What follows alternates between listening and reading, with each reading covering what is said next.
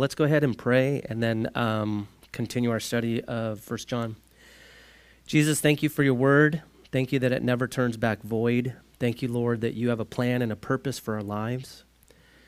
Thank you for your love for us, Lord. Just pray for those that couldn't make it today, that you would just be with them in a great way, Lord, and just ask God that that we wouldn't miss out on what you want to speak to us today in 1 John chapter 3. Lord, help us to not just be hearers of your word, but be doers of it as well, Lord.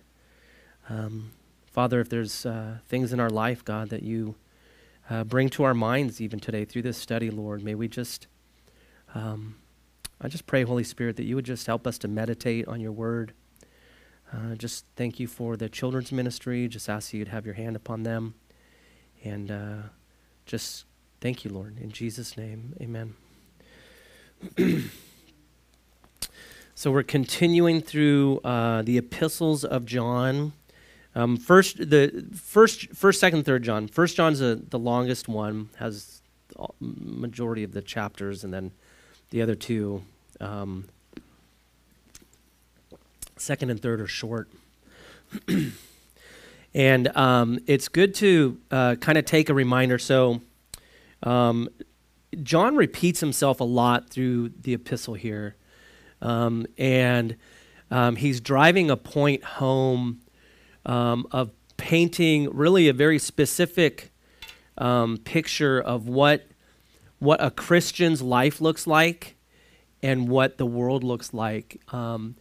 And it's as a believer, and even as as a person who's a non-believer, reading through this, people who don't know the Lord read the Bible all the time, but you go and you start reading through this, and you can appreciate the transparency that the way John writes about the different characteristics and what to look for. One thing about God's word is that it reveals the truth of who we are as human beings and who the world is and how we're supposed to be as believers. And so this portion of 1 John, it's really, what's the word?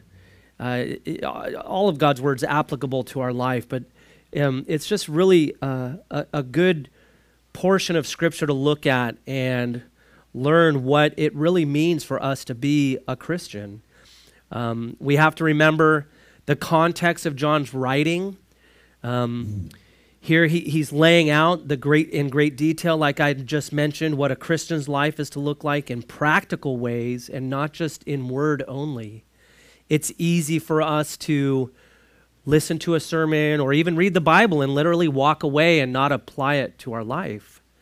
I'm guilty of that, and I'm sure all of us do that from time to time. And that's why it's important to be in the Word of God.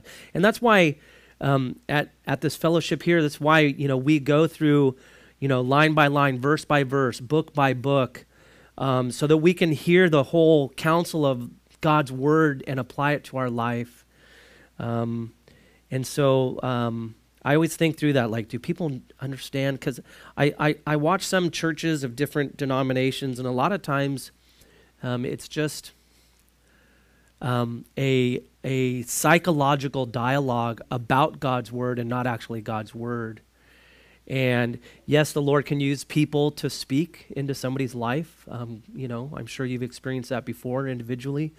But even though the Holy Spirit lives in me, lives in you, God's word tells me that this is what's sharper than any two-edged sword and what discerns my thoughts and intents. And so the Bible is alive and living, and that's why you'll always see us here have place it in a supremacy in our worship. Gina and I talk about how many worship songs we have and stuff like that. And we used to do 4 in the front and 1 in back, and I said, hey, let's shorten the worship setup so that, first of all, I don't feel pressured, and then second of all, so we give more room for the Word of God. If we don't leave room for the Word of God in our life, then we don't understand how to live as Christians. And I don't know about you, but when I spend time alone in the Word, like my dad the other day. He's like, hey, read Nehemiah, because I was just thinking about being a leader, with people. And the Lord really just ministered to me about the account of Nehemiah. Like, if you go through there and you read his prayer to the Lord, that even in the midst of the trial and situation he was in, he asked God to account the goodness that he did towards him. And in other words, there's this relationship that he had with God. And he's like, Lord, please remember the goodness of what went on, and may that be accounted to me between you and I. And I'm paraphrasing. And we saw the same thing in a couple of weeks ago where we read about, where I touched on John chapter 17, and Jesus talked about how close we are with God through Jesus, that we are as one the same way Jesus is as one with the Father. And so it's important that we understand our relationship with God. Our identity in Jesus is so, so, so important. But, the church, people say the church is in a place of like, it's not really alive and much. Well, really, it's an identity crisis, and we read here in 1 John, the mark of a believer is love, the love of the Lord, And Jesus lived that. That was the commandment that Jesus lived. And so just as we continue in through 1 John chapter 3 here, again, we have to remember that there was Gnostics that were preaching a false Christianity at the time, and that was the basis for this epistle. John was led by the Holy Spirit to write this letter to the believers that were being pulled away, per se, by false Christianity. And so we, for ourselves, we can look at this, and even though in this chapter there's going to be some repetitiveness of things that we already read in 1st and 2nd John, in 1 John chapter 1 and 2, but again, if the Holy Spirit allows the repetitiveness of it, then we need to really take account of, okay, we need to really understand what it means for us as human beings to live as Christians in a world that really is not, the spirit of Antichrist controls the world. The world will never be like like Jesus. It'll never be like the church. The church is God's own special place. We literally are the literal embodiment of Jesus. We are what his body's to. We are a representative of Jesus in public. That's what the body of Christ is about. It's not about a person standing here. It's about the life of the Holy Spirit living through us so that the world can see Jesus. And so I'm just kind of giving some base that we're gonna read through some repetitive things of what we had already looked at in the other chapters of 1 John. So 1 John chapter 3, verse 1, again, John's opening up in a very loving manner. Behold, what manner of love, this is amazing, listen guys, what manner of love the Father has bestowed on us, that we should be called children of God. Therefore, the world does not know us because it did not know him. What an amazing proclamation we see here. Behold, or in other words, look at intently, or see how God has poured out upon to us his love in such a way that your identity and my identity is literally found in him. Everything else in the world, even in our own personal life, our sinful nature is always going to be against the identity that we are in Jesus. And so we see here that John just writes this amazing opening statement, behold, what manner of love. In other words, the love that the Father has given to us in such a way that we could be called children of God. It's interesting to the point that we are called this love that the Father gives us through Jesus. We know that it's given to us in such a point that we are called God's children. My question came to mind, how much closer can you really get than somebody calling someone their child? You can't get much closer than that, That means like DNA, that means like the life, there's this closeness, Think of Maddie holding her baby, there's this closeness that she has with her baby, that John and her have with their new baby. And it's not any different than the closeness they have with their other children, or like if you have kids, but there's this special bond that occurs between parents and their kids. And so the Holy Spirit allowed John to write this likeness of that we are called the children of God. And so I want us to understand that you are a child of the Most High King, That's your identity. When you became a Christian, the old is gone and the new has come. And so we have to live in this identity. That's the rub in our life, right? We get up and we wake up not with that thinking. I don't wake up with that thinking, you know. We need to wake up and say, Lord, here I am your child. This is what the Bible says that I am as a Christian, so I'm going to live this way and believe this and trust that what you say I am is who I am. It's interesting. There's a fellowship that we have with God, one that the world does not understand and never will because it does not know him. The world has no fellowship with God. The Father, the Lord, it doesn't have any fellowship with Jesus, the Holy Spirit. The Father doesn't have any fellowship. And so it doesn't know us. It doesn't understand Christianity. There's this dividing line, once again, that John presents, the separation that a believer in Jesus Christ has from the world. Verse 2, he continues, beloved, now we are children of God, and it has not yet been revealed what we shall be, but we know that when he is revealed, we shall be like him, for we shall see him as he is. One day, what this verse is saying here, one day we will see God face to face. We will have perfect bodies. This body that you have, this body I have, it will be gone. All of our ailments, everything that has to do with this fleshly nature, it will be gone, and we will have a new body. Philippians chapter 3, verse 20 through 21 says this, listen you guys, for our citizenship is in heaven. That literally means that right now our citizenship is heavenly. It's in heaven. It's not here. For our citizenship is in heaven, from which we also eagerly wait for the Savior, the Lord Jesus Christ, who will transform our lowly body that it may be conformed to his glorious body, according to the working by which he is able even to subdue all things to himself. So we one day will have heavenly bodies. And so John's writing in verse 2 that although we're children of God, it has not yet been revealed what we shall be. In other words, what we gain in heaven after we pass away, or if Jesus comes back in the rapture, it hasn't happened yet, okay? What we shall be hasn't been revealed yet. But we know that when he is revealed, we shall be like him. What a promise. What a promise we have just in verse 2. And that we're going to see him literally face to face.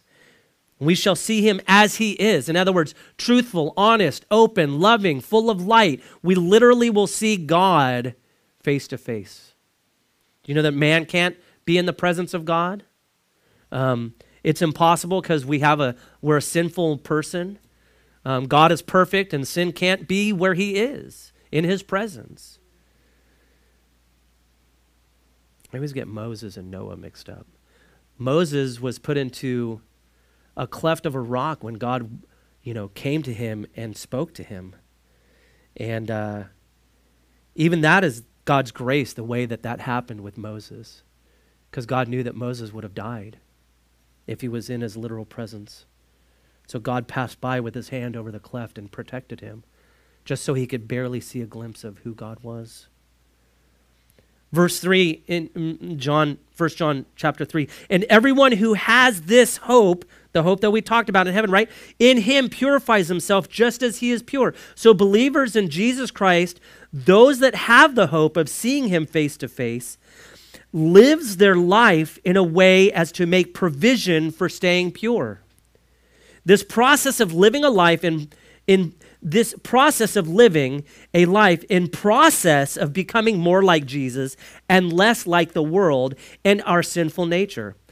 Not practicing sin, but practicing godliness. Not for the purpose of trying to look good, okay?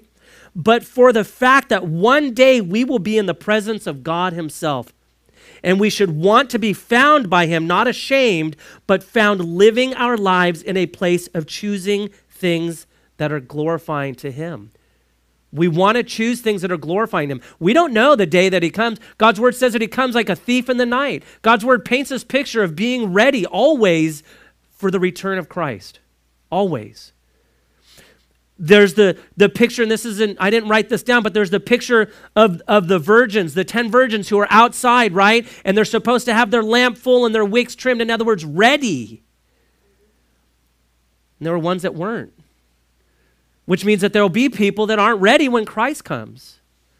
And as Christians, our life is to be in process of becoming more like Jesus and less like the world, less like our sinful nature. Are we going to mess up? Yes, absolutely. And that's why the grace and mercy of God is there. The grace and mercy of God is not there for us to continue. And the whole purpose for this isn't so that we can be like, oh, you know what? I'm such a great looking Christian. Look at me. It's so that when people look at our life, they see something different than what the world is.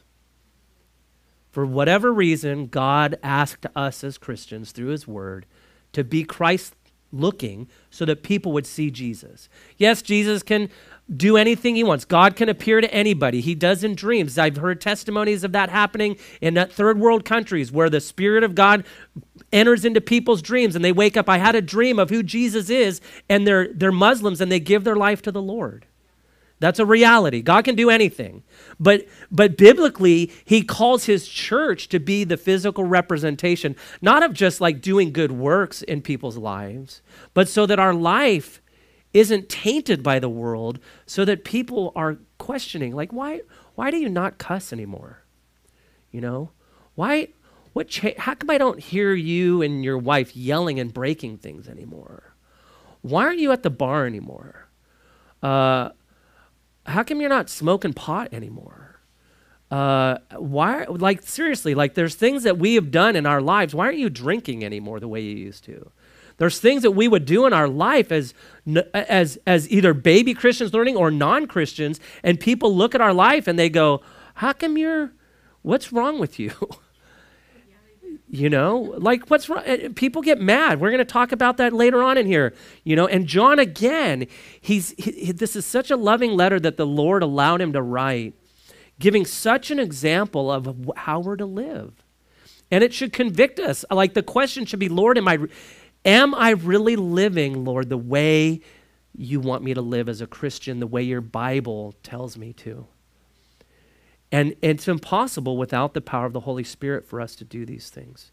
It's impossible to love those that are unlovable. It's impossible to be forgiving when we want to be unforgiving.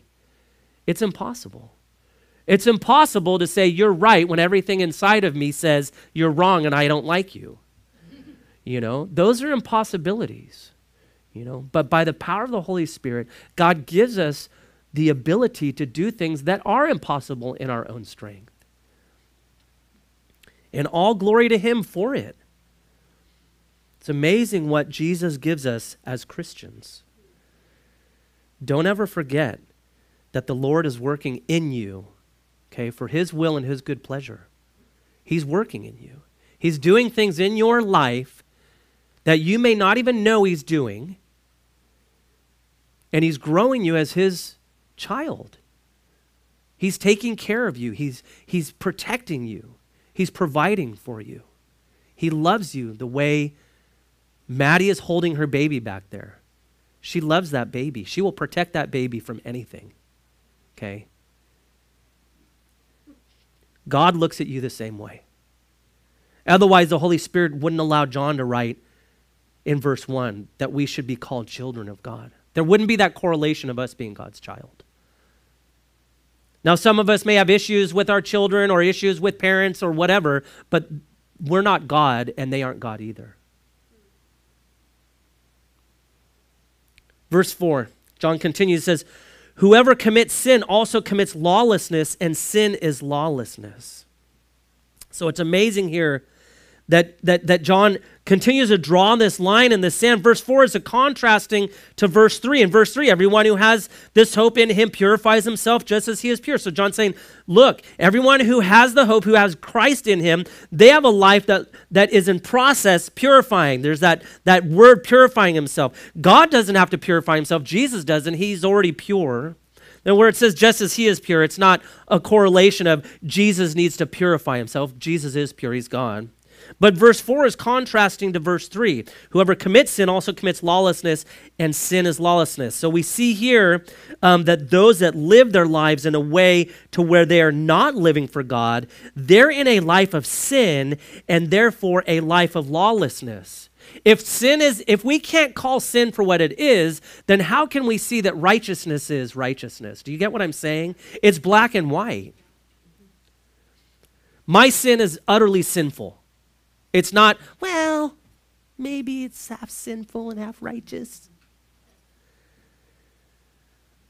The word commit here in verse 4 means in Greek, the word is I always mess these up. Poieo. Its literal meaning is the word does or doing. It's an action word. So in other words, living for oneself, not for God. Living for one's own will above God's will. That's the question for us. Lord, am I living for myself or am I living for you? And what does that look like in your life? That always has to be the question. That's my question with this ministry. That's my question with our family. God, what does it look like to serve you in Olivehurst? What does it look like to help lead a ministry? What does it look like? What does it look like for you guys being here in this ministry to serve the Lord in the context of Olivehurst and this church? What does that look like? What does it look like to serve the Lord in your house? Are you living for the will of God or are you living for your own will? Verse 5, and you know, John continues, and you know that he, being God, or Jesus, was manifested to take away our sins, and in him there is no sin. So Christ came to take away the sin of the world. That was the purpose of it, of him, not it. Isaiah 53, verse 5 through 6 says this. If you don't know Isaiah 53, spend a year reading it every day. It talks about who Jesus is and what he did for us. It's one of the most amazing pieces of Scripture. You know, and this is totally a side note. People, you know, talk about, they have pictures of Jesus. This is me, okay, so don't get offended, please. He looks like Fabio, right? And he's chiseled, and he's got this amazing look and everything. But in Isaiah 53, it says that he had nothing. He didn't look like anything that would cause us to desire him. He had a normal comeliness. He probably, honestly, looked like a homeless person, okay? He had no place to sleep. He had no money. Okay? So he came in the form of man in such a way that it would be only who he was as God that would draw people to him. Not riches, not anything. Nothing. But Isaiah 53 in this section here, where we're talking about how, you know, that he was manifest in this, Isaiah 53, 5 through 6, but he was wounded for our transgressions. He was bruised for our iniquities. The chastisement for our peace was upon him, and by his stripes we are healed. By Jesus' stripes you are healed. You're healed from sin. One day we will be in heaven healed from any ailments. That's who we are. It's what Jesus did. When John wrote this, and you know that he was manifested, the whole purpose for Jesus to walk on the earth was for the healing of mankind.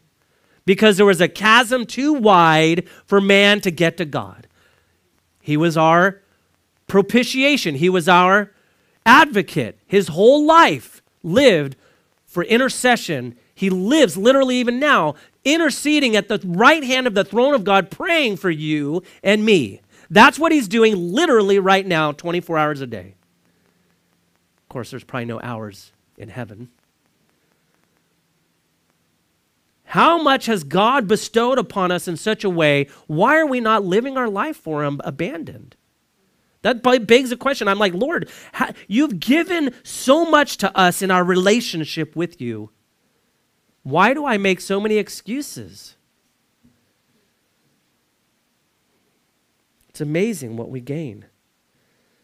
Isaiah 53, verse 6, it continues, says, all we like sheep have gone astray. We have turned everyone to his own way. And the Lord, being God, has laid upon him, being Jesus, the iniquity of us all. Literally, your sin, your straying, your flesh, your ungodliness, Jesus wore that on the cross. He said to his father, Brian, I'm putting all of Brian's sin on me. before you so that he is not condemned by you, Father. Put your name in the middle of that. John chapter 1, verse 29. And again, we're expounding on what 1 John chapter 3, verse 5 is pertaining to the manifestation of Christ in this earth to take away our sins. And in him, there is no sin. He's sinless. John chapter 1, verse 29 says this: the next day John saw Jesus coming toward him and said, "Behold, the Lamb of God that takes away the sins of the world." Before Christ even went to the cross, the first moment in the scene when publicly recognized by his prophet John the Baptist, John proclaims by the power of the Holy Spirit that Jesus' purpose was to take away the sins of the world. There's no other except that. It's amazing what we gain in Jesus. Jesus needs to be the center of our life. We need to, Gina and I were talking about this yesterday, we need to always be preaching the gospel to ourselves. The gospel is that we have a sinful nature, that God sent his son to die for us, and that we're in desperate need of that Savior. Every day I am in desperate need of the power of the Holy Spirit to fill me, to change my stupid thinking as a sinful person so that I'd be more like Jesus in my family, in my relationships, in the way I talk to people. It's so imperative as a believer. And I praise the Lord that he helps us through that. Man, I was talking to a pastor friend of mine the other day about some things, and he says, you know what? I just tell God, God, will you do the heavy lifting because I don't know how to do it. I'm like, that's amazing. I need to pray that all the time. Continuing to expand on this, verse 5, 2 Corinthians 5, 20 through 21 says this about Jesus. Now then, we are ambassadors for Christ, as though God were pleading through us. We implore you on Christ's behalf, be reconciled to God. For he made him, he being God, made Jesus, being him, who knew no sin, to be sin for us. Literally, Jesus became our sin on the cross. Think about that for a second.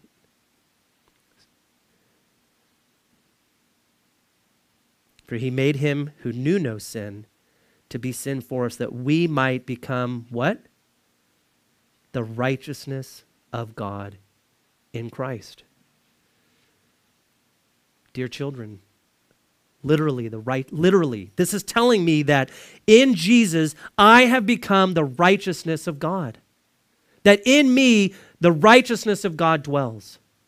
How much of our life have we squandered away trying to be part of the world and then thinking that only partially being in Jesus? I have. I don't know about you. I don't think I'm on an island. And again, it goes back to, what's my identity? Is my identity in what the Bible says I am, or is my identity in my insecurities, my brokenness, my hurt, and all of my false expectations about every leader and every person in my life that has broken me and hurt me? Because Satan wants to use all of the hurt in my life to dictate who I am, and that's the stupid voice that's in my head all day long.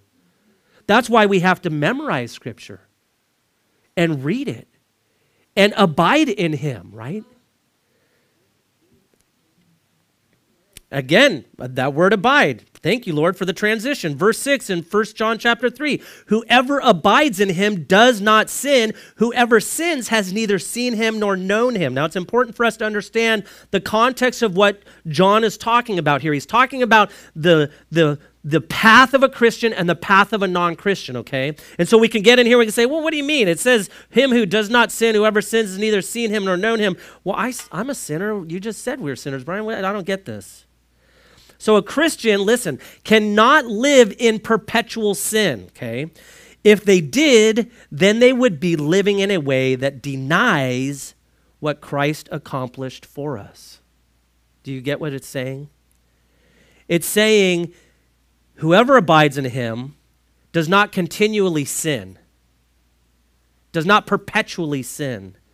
Their life is not marked by sin. They don't run with the way the world runs with things. In other words, those that live in sin have no evidence of seeing him or knowing him. That's where the second half of verse 6 is. Whoever sins has neither seen him nor known him. In other words, a person who does not have Christ in them, their life is full of the way the world is, the way their flesh is. They desire only things of those. They have nothing having to do with God in their life. They might do good things, but as it pertains to a life that is working out their salvation with God with fear and trembling, it doesn't exist in a non-believer. It's just not there. So we can't really expect people to be working through that don't know Jesus. Gina and I used to live in Midtown, Sacramento for 4.5 years. It's the homosexual capital of this part of California. Okay? There's all sorts, bars galore, gay bars galore. We'd walk around with Miranda in a stroller. That's just where we lived. And it just, my dad and I, we planted a church literally in a comedy spot. Across the street was the gay bar. To the right was another bar. To the left was another bar. You know, we're in the middle of just craziness. But as a Christian, you can't expect people to be different than what they are because it's only Jesus in us that makes the difference. We're to have relationships with those that are non-believers. And so that they can see Jesus, and we can't be critical towards them. Now, can we call their sin out for what it is? Like abortion, right? Absolutely. 40 days of life is on the wall. Please go stand in solidarity. If you want to go do something, you don't have to say a word. Go stand for the Lord and for children. The movement of the LGBT community pertaining to transgenderism in children, that's a big issue because it's literally wiping away what the identity is as human beings in Christ. God gives us platforms in different places to be able to speak boldly in those regards, but also gives us opportunity to love on people and to have friendship. Go have coffee with somebody. Obviously, if it's an area of your life that is going to cause you to fall. Like when I started, really rededicating my life to the Lord, I couldn't go hang out with my drug dealer, because I'd be like, oh, I'm a bad day, smoke a joint. Now I don't care. God has me in a place in my life where that's not an issue anymore for me. So I'm not saying put yourself in a compromising position, but I'm saying leave room for the Lord in your life to be able to minister to those around you. And I brought up the thing of where Gina and I live because it's easy sometimes, I think, for Christians to be critical towards other people that may be messing up. And if they don't know, and even Christians who do know the Lord and have backslidden, I don't know about you, but God sent believers in my life when I was backslidden randomly and prayed for me and said they saw demons around me. And I don't know who these people were, but I was high at a park. God knew that I would be smoking a joint at a park, and these two crazy Christian dudes would be playing a guitar at night, and they came and prayed for me. And I was like, oh yeah, I'm a Christian. But God can work in every horrible circumstance in your life. He is able.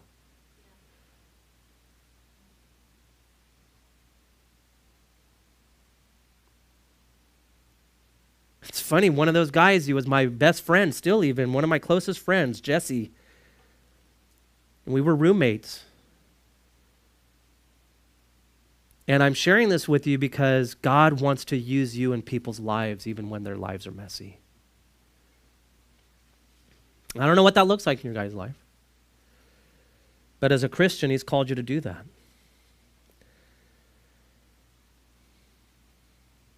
Verse 7. Little children, let no one deceive you. He who practices righteousness is righteous, just as he is righteous. See, the Gnostics at the time, they paid no attention to their lifestyle at all. They didn't care. And John is saying, don't be deceived by this. In other words, don't be deceived by the way the Gnostics are living their life.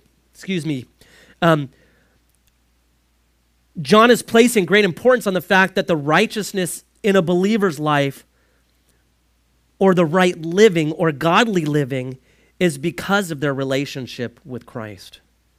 So we see here where it says, little children, let no one deceive you. In other words, don't follow after the things that aren't godly. He who practices righteousness is righteous, just as he is righteous. That's the goal, for us to be Christ-like. It's a process. Verse 8, he who sins is of the devil, for the devil has sinned from the beginning. For this purpose, the Son of God was manifested, that he might destroy the works of the devil. I keep this thing as that's of the devil. I keep hearing that when I read this verse. It's like from some movie. One commentator states this about verse 8, and I think this is important. Listen, you guys. Some children, he gives a good example. Some children are so like their parents that you couldn't lose them in a crowd. That would be Nehemiah with me. This is true of God's children and of the devil's children. He who sins is of the devil, for the devil has sinned from the beginning. Here again, the thought is, he who practices sin is of the devil. The devil has been sinning, continuous characteristic behavior from the very beginning. That is, from the first time that he did sin, he continued in it. All his children follow him in this broad way. It should be added here that men become children of God through the new birth. That's who we are in Christ. We are children of God. But there is no birth in connection with the children of the devil. A man becomes a child of the devil simply by imitating his behavior. But no one is begotten as a child of the devil. In contrast, the coming of the Lord Jesus was in order to destroy or annul or make useless the works of the devil. Christ stomped that out, man. That was in Genesis 3. It talked about that he would crush the head of the serpent, rendering him useless in a Christian's life. The Lord could have, listen, you guys, the Lord could have destroyed the devil with a single word, but instead of that, he, being Jesus, came down to this world to suffer, bleed, and die that he might annul the works of the devil. If it costs the Savior so much to put away sin, what should be the attitude of those who have trusted in him as Savior? So it's amazing what, again, John's very specific about where these things come from in a person's life who isn't a believer. It's very specific, okay? It's light and dark. It's Jesus or no Jesus. It's you're either following after the enemy or you're following after Christ. There's no in between. Verse 9, whoever has been born of God does not sin, for his seed, being Christ's, or the Lord's, his seed remains in him, and he cannot sin because he has been born of God. Again, it's important to understand the context that John is drawing a line between the difference of a believer's life and the difference of a non-believer's life, and that the Gnostics at the time were preaching a false doctrine. And so John is laying out some specific things here, and the wording, we can get caught up and say, well, is this saying that a person who is a believer is not sinless? I can't live up to that. Well, of course we can't. But again, John is contrasting the facts here that a believer is regenerated. That's where it says that his seed remains in him, okay? The sinful nature was killed on the cross of Calvary. There is a new person that is created inside you and I when we decided to make Jesus Christ the Lord and Savior of our life. This is not saying that we are sinless, but that the old man is gone and the new man is alive. The Christian does not live in perpetual sin. So again, John in verse 9, whoever has been born of God does not sin. In other words, because Christ is in you, you are not living in perpetual sin the way the world is. Okay? For his seed remains in him. In other words, the Holy Spirit lives in you. He cannot be taken away, because that is a promise that the Lord gave you, and only God can have authority over that. And God said that he'll never leave you nor forsake you. So why in the world would the Holy Spirit that dwells in you the day you come to know the Lord, why would he ever leave? Some people believe that can happen, that you can lose your salvation. Well, then it's a false doctrine. It's a false gospel. It's a false Jesus. Because as far as I can tell in the Bible, I did nothing to earn my salvation. I just recognized that I was in desperate need of Jesus to change my life. I can't leave what I didn't create. I can't remove what wasn't put in me by my own strength, and neither can you. And we can have that hope and that reliance that the Lord is always with us, even when we're scared, even when we're frightful. My kids sometimes get scared at night, right? And Gina and I work really hard to pray with them and remind them that they need to pray and that they need to recognize that God is in their life, that even when they're afraid.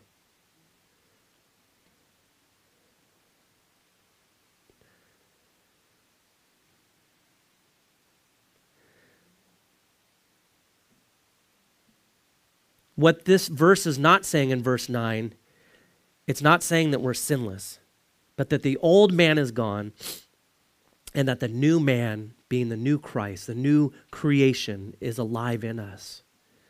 The Christian does not live in perpetual sin. 2 Corinthians 5:17 says this, therefore, if anyone is in Christ, he is a new creation. You are new, literal new. Again, there's that identity. 2 Corinthians 5:17 continues, said, the old things have passed away. Behold, all things have become new. Our old nature, our sinful nature, literally is the bondage of it, the control of it, the drive of it. It was nailed to the cross and destroyed. And it's when we decide to go back to that vomit on the ground, Scripture talks about that, like a dog goes to vomit. I know it's a gross picture, but my dogs will throw up and eat it. It's the nastiest thing. I would never do that. But when we decide to go sin, we literally are going back to that vomit. We are choosing to do those things. As a Christian, we have to mindfully go through a process and allow the temptation to build up in our mind, and we play with the thought in our head, and then we act out in it. We choose those things. And that's why John, the Holy Spirit allowed John, whoever has been born of God does not sin. In other words, we don't have that perpetual sin in our life anymore. We have to literally force that to happen. Now, there may be issues in your life that God is working through, right? That you can't get rid of, that you're dealing with. But if you are literally going before the Lord on a continual basis and have, and I'm going to say this, have accountability in your life of if you're a guy with guys and if you're a girl with girls, and you're talking through this and you're praying through this and you're walking this out, I would almost venture to say that in that process, God will strengthen your trust and hope in Him.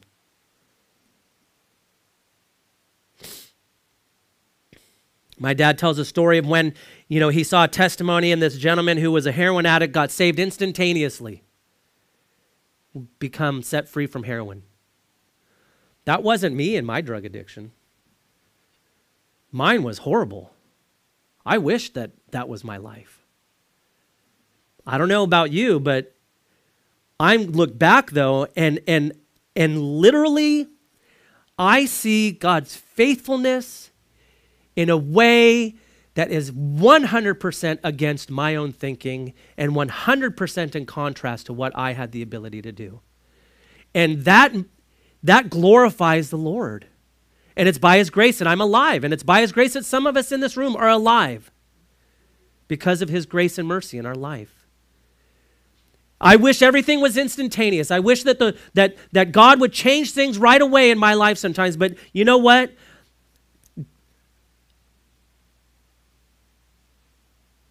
9 times out of 10, my struggle is because of me and not letting the Lord be God in my life. But it's amazing what we gain. This new creation. Verse 10.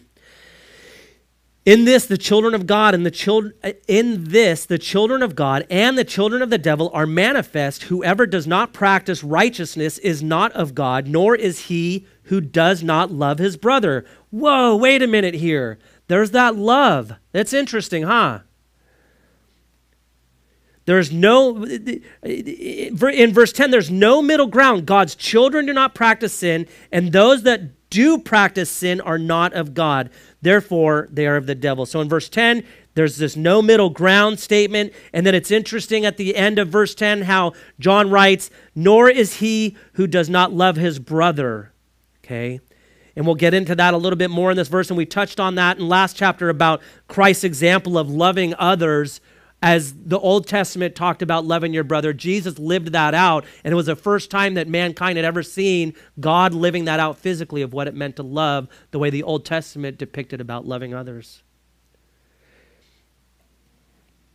So verse 11, for this is the message that you heard from the beginning, that we should love one another. So I just touched on this in the latter part of verse 10, and here in verse 11, we see again the hallmark of a Christian. It's love. That's the hallmark. This is not not love of friendship or physical love. It is Christ-like love. Like what we had read about in 1 John 2, I touched on that. Loving others, the same way Christ loves us. He gave himself up for us all. Likewise, we are to love others sacrificially with grace and mercy and forgiveness. Again, like I mentioned last time, in our own strength, this is impossible. And like I touched on it already, this is where we see the truth of God's Holy Spirit working in and through a believer's life to love others the way Christ loves. When you really look at that and you really take it at face value, I don't know about you, but it's impossible, okay? It takes a reliance on the power of the Holy Spirit to do that. And again, in the midst of that, the Lord's glorified. Verse 12, not as, listen, and this is interesting that John goes all the way back to the very first brother and the very first brothers. And he says, not to love as Cain, verse 12 is a continuation, not as Cain who was of the wicked one and murdered his brother. And why did he murder him? And so the Christians would have known this story. They grew up, they would have known the story of the Old Testament, what happened with Cain and Abel. But he asked, and why did he murder him? And here's why. Because his works were evil and his brothers were righteous. And then there's that contrasting, sinfulness and godliness. So John brings up what happened with the first brothers of humanity, Cain and Abel. Go read in Genesis chapter 4 if you've never read the account of their relationship. It's pretty bad, actually. But this is an example of how ungodly selfishness and jealousy becomes or turns into hatred, producing the worst things in us as human beings. That's why God takes it so seriously. That's why the Bible speaks over and over and over and over and over and over about loving others, about being selfless, not living the way the world does. And I don't know if you remember the account of Cain and Abel, and I'll try and paraphrase this, but, Cain, gathered vegetables, and Abel gathered a lamb, and God said one was acceptable and one was not, and Cain got mad. And Cain killed his brother. And really, if you read the account, God gave Cain an opportunity. He asked him, why is this going on? I'm paraphrasing. And even in the midst of that, God's grace, God has a relationship with him to dialogue with him about why do you have this attitude, basically. But John's using the contrast of how we are not to be, that Cain, he was evil. He didn't want to follow what God's righteousness was. And John continues in verse 13, do not marvel, my brethren, if the world hates you. In other words, if we as Christians, and I touched on this already, if we as Christians look different than the world and they dislike who we are because of our Christianity, that's okay. It's okay, you guys. It's okay, and that is how they will be. So expect opposition when you start changing your life and those that you used to run with, and they could be in your own house. but those that you used to run with in the nightclubs or watching things you shouldn't or coarse joking or about things or and one day they notice something different or that you stop hanging out with them and they become angry towards you. Don't be surprised at this. Jesus said in John chapter 15, verse 18 through 19, if the world hates you, you know that it hated me before it hated you. If you were of the world would love its own. Yet because you are not of the world, but I chose you out of the world, therefore the world hates you. Again, identity. John is talking about identity. Jesus, when about applying who we are, it's our identity in him. Verse 14 in 1 John 3, we know that we have passed from death to life because we love the brethren. He who does not love his brother abides in death. Again, love, man. Love is so serious to God. Those that have become Christians, there is a difference in them now pertaining to other Christians. They love the brethren now. I was listening to a testimony when we went to the Gideon's appreciation dinner. Gina and I went to that, and there was a woman who gave a testimony. She was a traveling singer. She hated God. She hated Christians. She hated anything having to do with God, and her life was falling apart. And Gideon has Bibles in the hotels, and so she reads it, and she came to know Jesus there in the hotel room. And she said, the crazy thing is I started loving people. And I thought, what is this? That's the Holy Spirit puts that in us. And John's writing about that.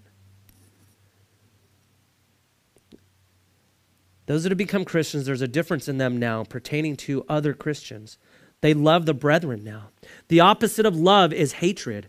A professing Christian that does not love his brother or sister, the question is asked, were they ever really saved? And I'm not talking about dealing with anger or if somebody does you wrong and you have to work through what forgiveness is. That's a process. But John's saying here, look, because we love the brethren, he who does not love his brother abides in death. He, again, drawing a line. We know that we have passed from death to life. In other words, we're not living in that lifestyle that creates death. We've passed through that. Whoever hates his brother, verse 15, is a murderer. And you know that no murderer has eternal life abiding in him. Again, this paints the picture how serious this is to the Lord. This is not saying that those who have hatred in their hearts towards their brothers is guilty with the same exact consequence as one who murders a person. That's not what it's saying, because that'd be kind of weird. However, it is saying that God sees hatred in a person's life the same as a person that commits murder. So God sees this the same. In other words, it is very serious, and God cares about this a lot and takes this extremely seriously. He looks at hatred very seriously and compares it to the same as murder. The hatred in a person's heart. So the scripture here is not saying that if you have hatred, you are guilty like a murderer who literally committed it. Remember the context of John's writing here. He's laying out in great detail what a Christian's life is to look like in practical ways. And in practice, it looked like in practice. This is because of the Gnostics that were preaching a false Christianity. I opened up this sermon with this. The Holy Spirit is allowing John to write out such repetitive contrasts to what a Christian's life looks like and a non-Christian's life looks like. This letter being given to the believers at that time and now is given to us for us to be able to understand. God is very serious about hatred. And I ask you guys, if you have hatred in your heart towards somebody, you need to get right with that. It's very important, okay? And it starts with confessing that first. You confess to the Lord, I confess I hate this person. It feels weird me even saying that, honestly. And then you say, Lord, will you please give me forgiveness for this person? I don't remember the address. You can look this up. But Jesus said that if you don't forgive others, he doesn't forgive us. It's a really interesting scripture. And I think it's again, the seriousness that God has in a believer's life about being forgiving. Okay? And again, it's impossible without the Holy Spirit. Okay? There was a seriousness in my life once where I had very, very, very close friends of mine, family friends, that really, really, really, really, really, really, really hurt me. And I felt they all turned against me. To where we had meetings and I felt like all of them were against me. And I wanted to hurt somebody over it. This is a long time ago. And I praise the Lord for listen, you guys. As a Christian, it's so important that you have a softened heart towards the Holy Spirit in your life, okay? Always leave room for God to work. Because when you stop letting room for God to work, it gets really, really bad. God is so smart, he'll let you fall apart as many times as it's needed for you to come to a place of letting him work in your life. And this season of my life, I'll never forget, I was on the levee in West Sacramento, parked my car, and I'm just talking to God, and the Holy Spirit came upon me and said, Brian, you need to forgive these people the way I forgive you. And it was as clear as day. And I was like, And it wasn't like, if you feel good, or if they treat you right, or if they, lick your wounds for you because you're hurt. It had nothing to do with that. It was the Lord telling me that I needed to be forgiving. And it had nothing to do with them. It had to do with me as a Christian and my God who's greater than me, placing the reality of what he expected of me as a believer. In spite of my hatred, in spite of my sin, in spite of my hurt. And it sucked.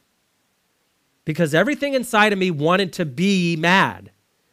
I had every right to be mad. Okay? I had every right to go to somebody and punch him in the face. Was that what was the right thing to do? No. No.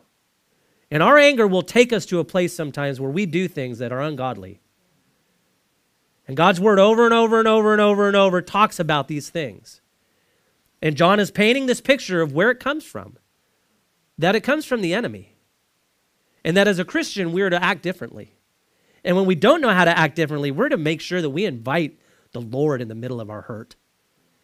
And for us to not be around those people until we're okay. And that's where the rubber meets the road. And it took years for me to feel okay with these people. I don't have bitterness towards them. But I knew that day that God asked me, told me as his kid, Brian, you need to forgive the way I forgive. And because, see, one day you and I are going to stand before Jesus one day. And we'll be held accountable as Christians of how we lived our life. John talks about in here about lip service. That we're to be doers of the word. And again, it's by the power of the Holy Spirit. And I know this is seriousness. And I'm being very serious about this because this is the reality of where the rubber meets the road in our life. God's all about relationships with human beings. Okay? He created us for relationships with people. And the enemy knows how to remove those things. And the enemy knows how to destroy those things. And our flesh loves being hateful. I loved being angry about this situation because it appeased my hurt. But I haven't hurt to the depth that Jesus has hurt. So be forgiving. And if you can't, then allow room for the Holy Spirit to move that in your life. He's faithful. I'll never forget that day on that levee. I was filled with anger and hate and hurt. And the Lord said, Brian, you need to do this. You need to forgive as I forgive. And that scripture was true in my life. I don't know what it was, man, but if you're not forgiving, I'm not forgiving to you. It's like a seriousness. I'm paraphrasing that. I don't remember where the address is in there, but I know it's in the Bible that Jesus correlates that. And I don't know why, but I think it's from when we get in this mode of where I was at, that there's no gray area. We're required to be forgiving the way Christ is. So I find it fascinating how in the whole contrast of sin and righteousness and all these things, then the Holy Spirit throws that brotherly love. Matthew 6:15. Thank you. It's the joys of a small church.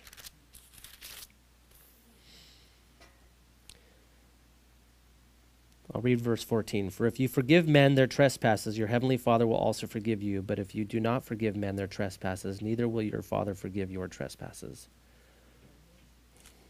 Matthew 6:14 and 15. In other words, God takes it seriously. And you may be in that place in your life today. I don't know why I'm heavy on that subject, because that's not in my notes. But there's freedom when the Lord washes over us and gives us that ability to be forgiving. Don't let bitterness and hatred rule your life. It will, if you let it. Let the Holy Spirit rule your life. Verse 16. John continues, it says this. By this we know love, because he laid down his life for us, and we also ought to lay down our lives for the brethren. It's saying here, Jesus gave all of us the example of what love looks like, and we're to love others in the same way. We're to lay our lives down for the brethren, for others. It's real practical, actually. Verse 17, but whoever has this world's goods, and this is really fascinating, whoever has this world's goods, and it's in context to loving others, whoever has this world's goods, in other words, resources, money, the things of the world, and sees his brother in need and shuts up his heart from him, how does the love of God abide in him? And so I like that about God's word. Again, where's the tangible evidence that God is really in your life working? In other words, don't be selfish, be giving, look for opportunities to give of the resources that God has given to you. Verse 18 and 19, my little children, let us not love in word or in tongue, but in deed and in truth. Don't be a poser. Don't have lip service. Don't act like you hear God's word and then have no tangible evidence in your life. Verse 19, and by this we know that we are of the truth and shall assure our hearts before him. In other words, our lives need to be marked by actively loving others in our actions, not in our words, or having just lip service that is empty of substance. May our lives be marked by actions of loving others the way Christ loves us, and marked by the truth of God in our lives. This Christ-like love is evidence that the truth of God is in us, giving us assurance in the presence of God. It's amazing that verse 19, and by this we know that we are of the truth because of our actions, that we're not giving lip service, and then we have assurance in our hearts before God himself because there's evidence in our life of God working. Verse 20, for if our heart condemns us, I love this, you guys, listen. If our heart condemns us, God is greater than our heart and knows all things. In other words, the Holy Spirit, it's amazing. The Holy Spirit gives John insight into the human condition of self-condemnation. Me personally, I know who I am, okay? This sinful person, I know who I am. You know who you are. You know your sinful nature because unless we're blind to it or we don't know the Lord. But I know who I am. And as I continue to walk out my relationship with Jesus Christ on a daily basis, I am faced even more with the fact that I am helpless in my condition without Jesus Christ. This great perfectness of the perfect God, Jesus Christ, and my great sinfulness, although taken care of on the cross, and I know this to be fact, that it was taken care of on the cross, that I am saved, and that the power of sin and death was done away with on the cross, that Jesus Christ literally shed his blood for you and for me. I know this to be true for myself, but I can sometimes find myself, and I don't know about you, maybe you do as well, but I can sometimes find myself in a place of thinking myself to be condemned because of my sinful nature, because of my shortcomings, because of my stupid mouth, because I'm a reactive person, whatever label you put on there. But God, I love this, verse 20, God is greater than this condemnation that we place upon ourselves. He sees this in all of you and me that have called upon his name as well. He sees the righteousness of him. He knows who he is. He knows who is in, I'm sorry, I messed up on my notes. God is greater than this condemnation that we feel or that I might feel. He knows who is in my heart. He knows and sees himself in me. He sees his righteousness in you, okay? He sees his righteousness in me. He sees this in all of you that have called upon his name. And if there is sin we have committed, we are able to pray, confessing our sins to him, and he is faithful to cleanse us and forgive us of all unrighteousness. And if you do not know him today, today is your day to be set free. For verse 20, for if our heart condemns us, if who we are inside says, God, I've gone too far. I love that. The Holy Spirit allowed John to write, God is greater than your heart. And he even knows all these things in you. Verse 21, beloved, if our heart does not condemn us, we have confidence toward God. In other words, we have confidence towards God, not in our own abilities, but in the fact that we stand forgiven. Our confidence is in the fact that we stand forgiven before the Lord. Romans chapter 8, verse 1 and 2 says this, there is therefore now, can you guys read this with me? It's so powerful to read this together. I don't want to be the only voice here, please. Will you guys read this? I know it's on the screen. Will you read Romans 8, verse 1 through 2 with me? Are you ready? 1, 2, 3, let's go. There is therefore now no condemnation to those who are in Christ Jesus, who do not walk according to the flesh, but according to the Spirit. For the law of the Spirit is of life. It must have skipped. Verse in Christ Jesus, you and I are set free from condemnation. It's a done deal. That's why John wrote here in verse 21, beloved, our heart does not condemn us.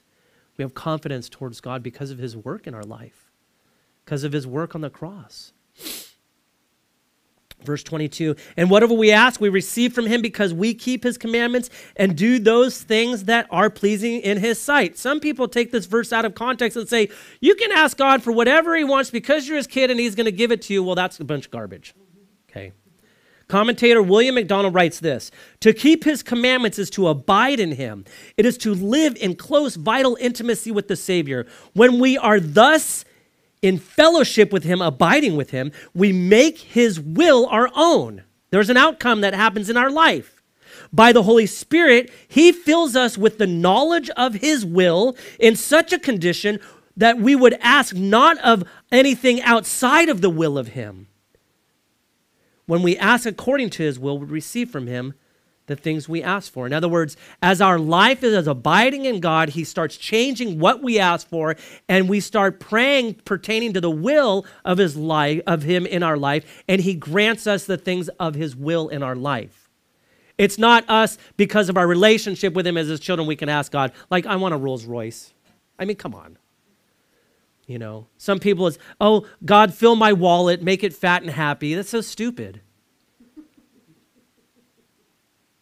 God, fill my life that I would be an example to my neighbors. The other day, I told my neighbor, you know what? I really appreciate you. And my neighbor was stupefied. I'm not kidding. They looked at me like, what are you saying to me? And I said, you're a good neighbor. I appreciate you guys. She didn't know what to do.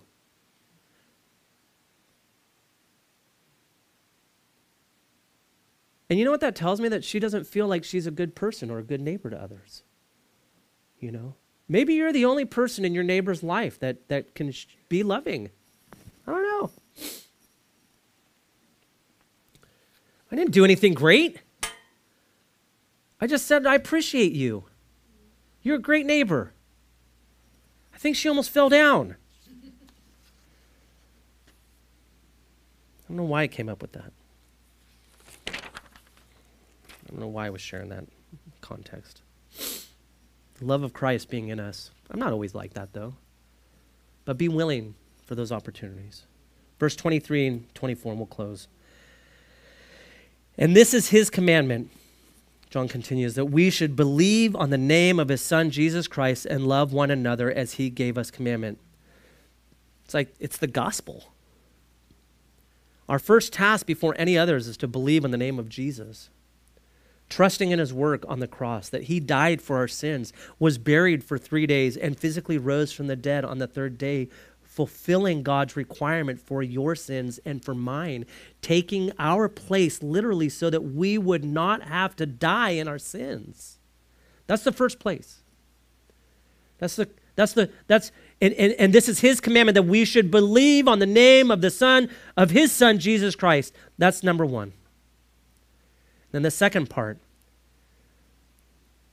the second commandment is for us to love one another the way Christ does. Verse 24, now he who keeps his commandments abides in him, and he in him, and by this we know that he abides in us, by the Spirit whom he has given us. So verse 24 shows that the person that keeps the Lord's commandments, in other words, abides in him. Remember that abiding, like a branch being connected to a tree, if it's broken off, it has no life. So we need to abide in him. This person is directly connected with Jesus Christ. A believer knows with confidence that the Lord abides in him because of the Holy Spirit that indwells every believer. The Holy Spirit gives us discernment and leads and guides us into all truth. So in verse 24, we who keep his commandments we abide in him, and he in him, he being the Lord, in him being the person. And by this we know that he being God abides in us by the Spirit whom he has given to us. So there's this direct communion that we have with God, and it's by his Holy Spirit that we know that we have that. And so it's amazing what God gives us. Let's pray. Father God, thank you so much for the chapter in John, 1 John 3. And I just ask, Lord, that you would continue to move in our life. And as we close with this song, Lord, that things that maybe you brought up by your Spirit through your word today, that we would just have a moment of just in prayer, Lord, at your feet. Just thank you. And may you be blessed by our lives, Lord. May we be able to hear from you. May we go forth from this place knowing you more and being encouraged, God, to live for you, God, in a way that is unashamed, so that the world would see the need they have for Jesus. Just thank you. In Jesus' name, amen.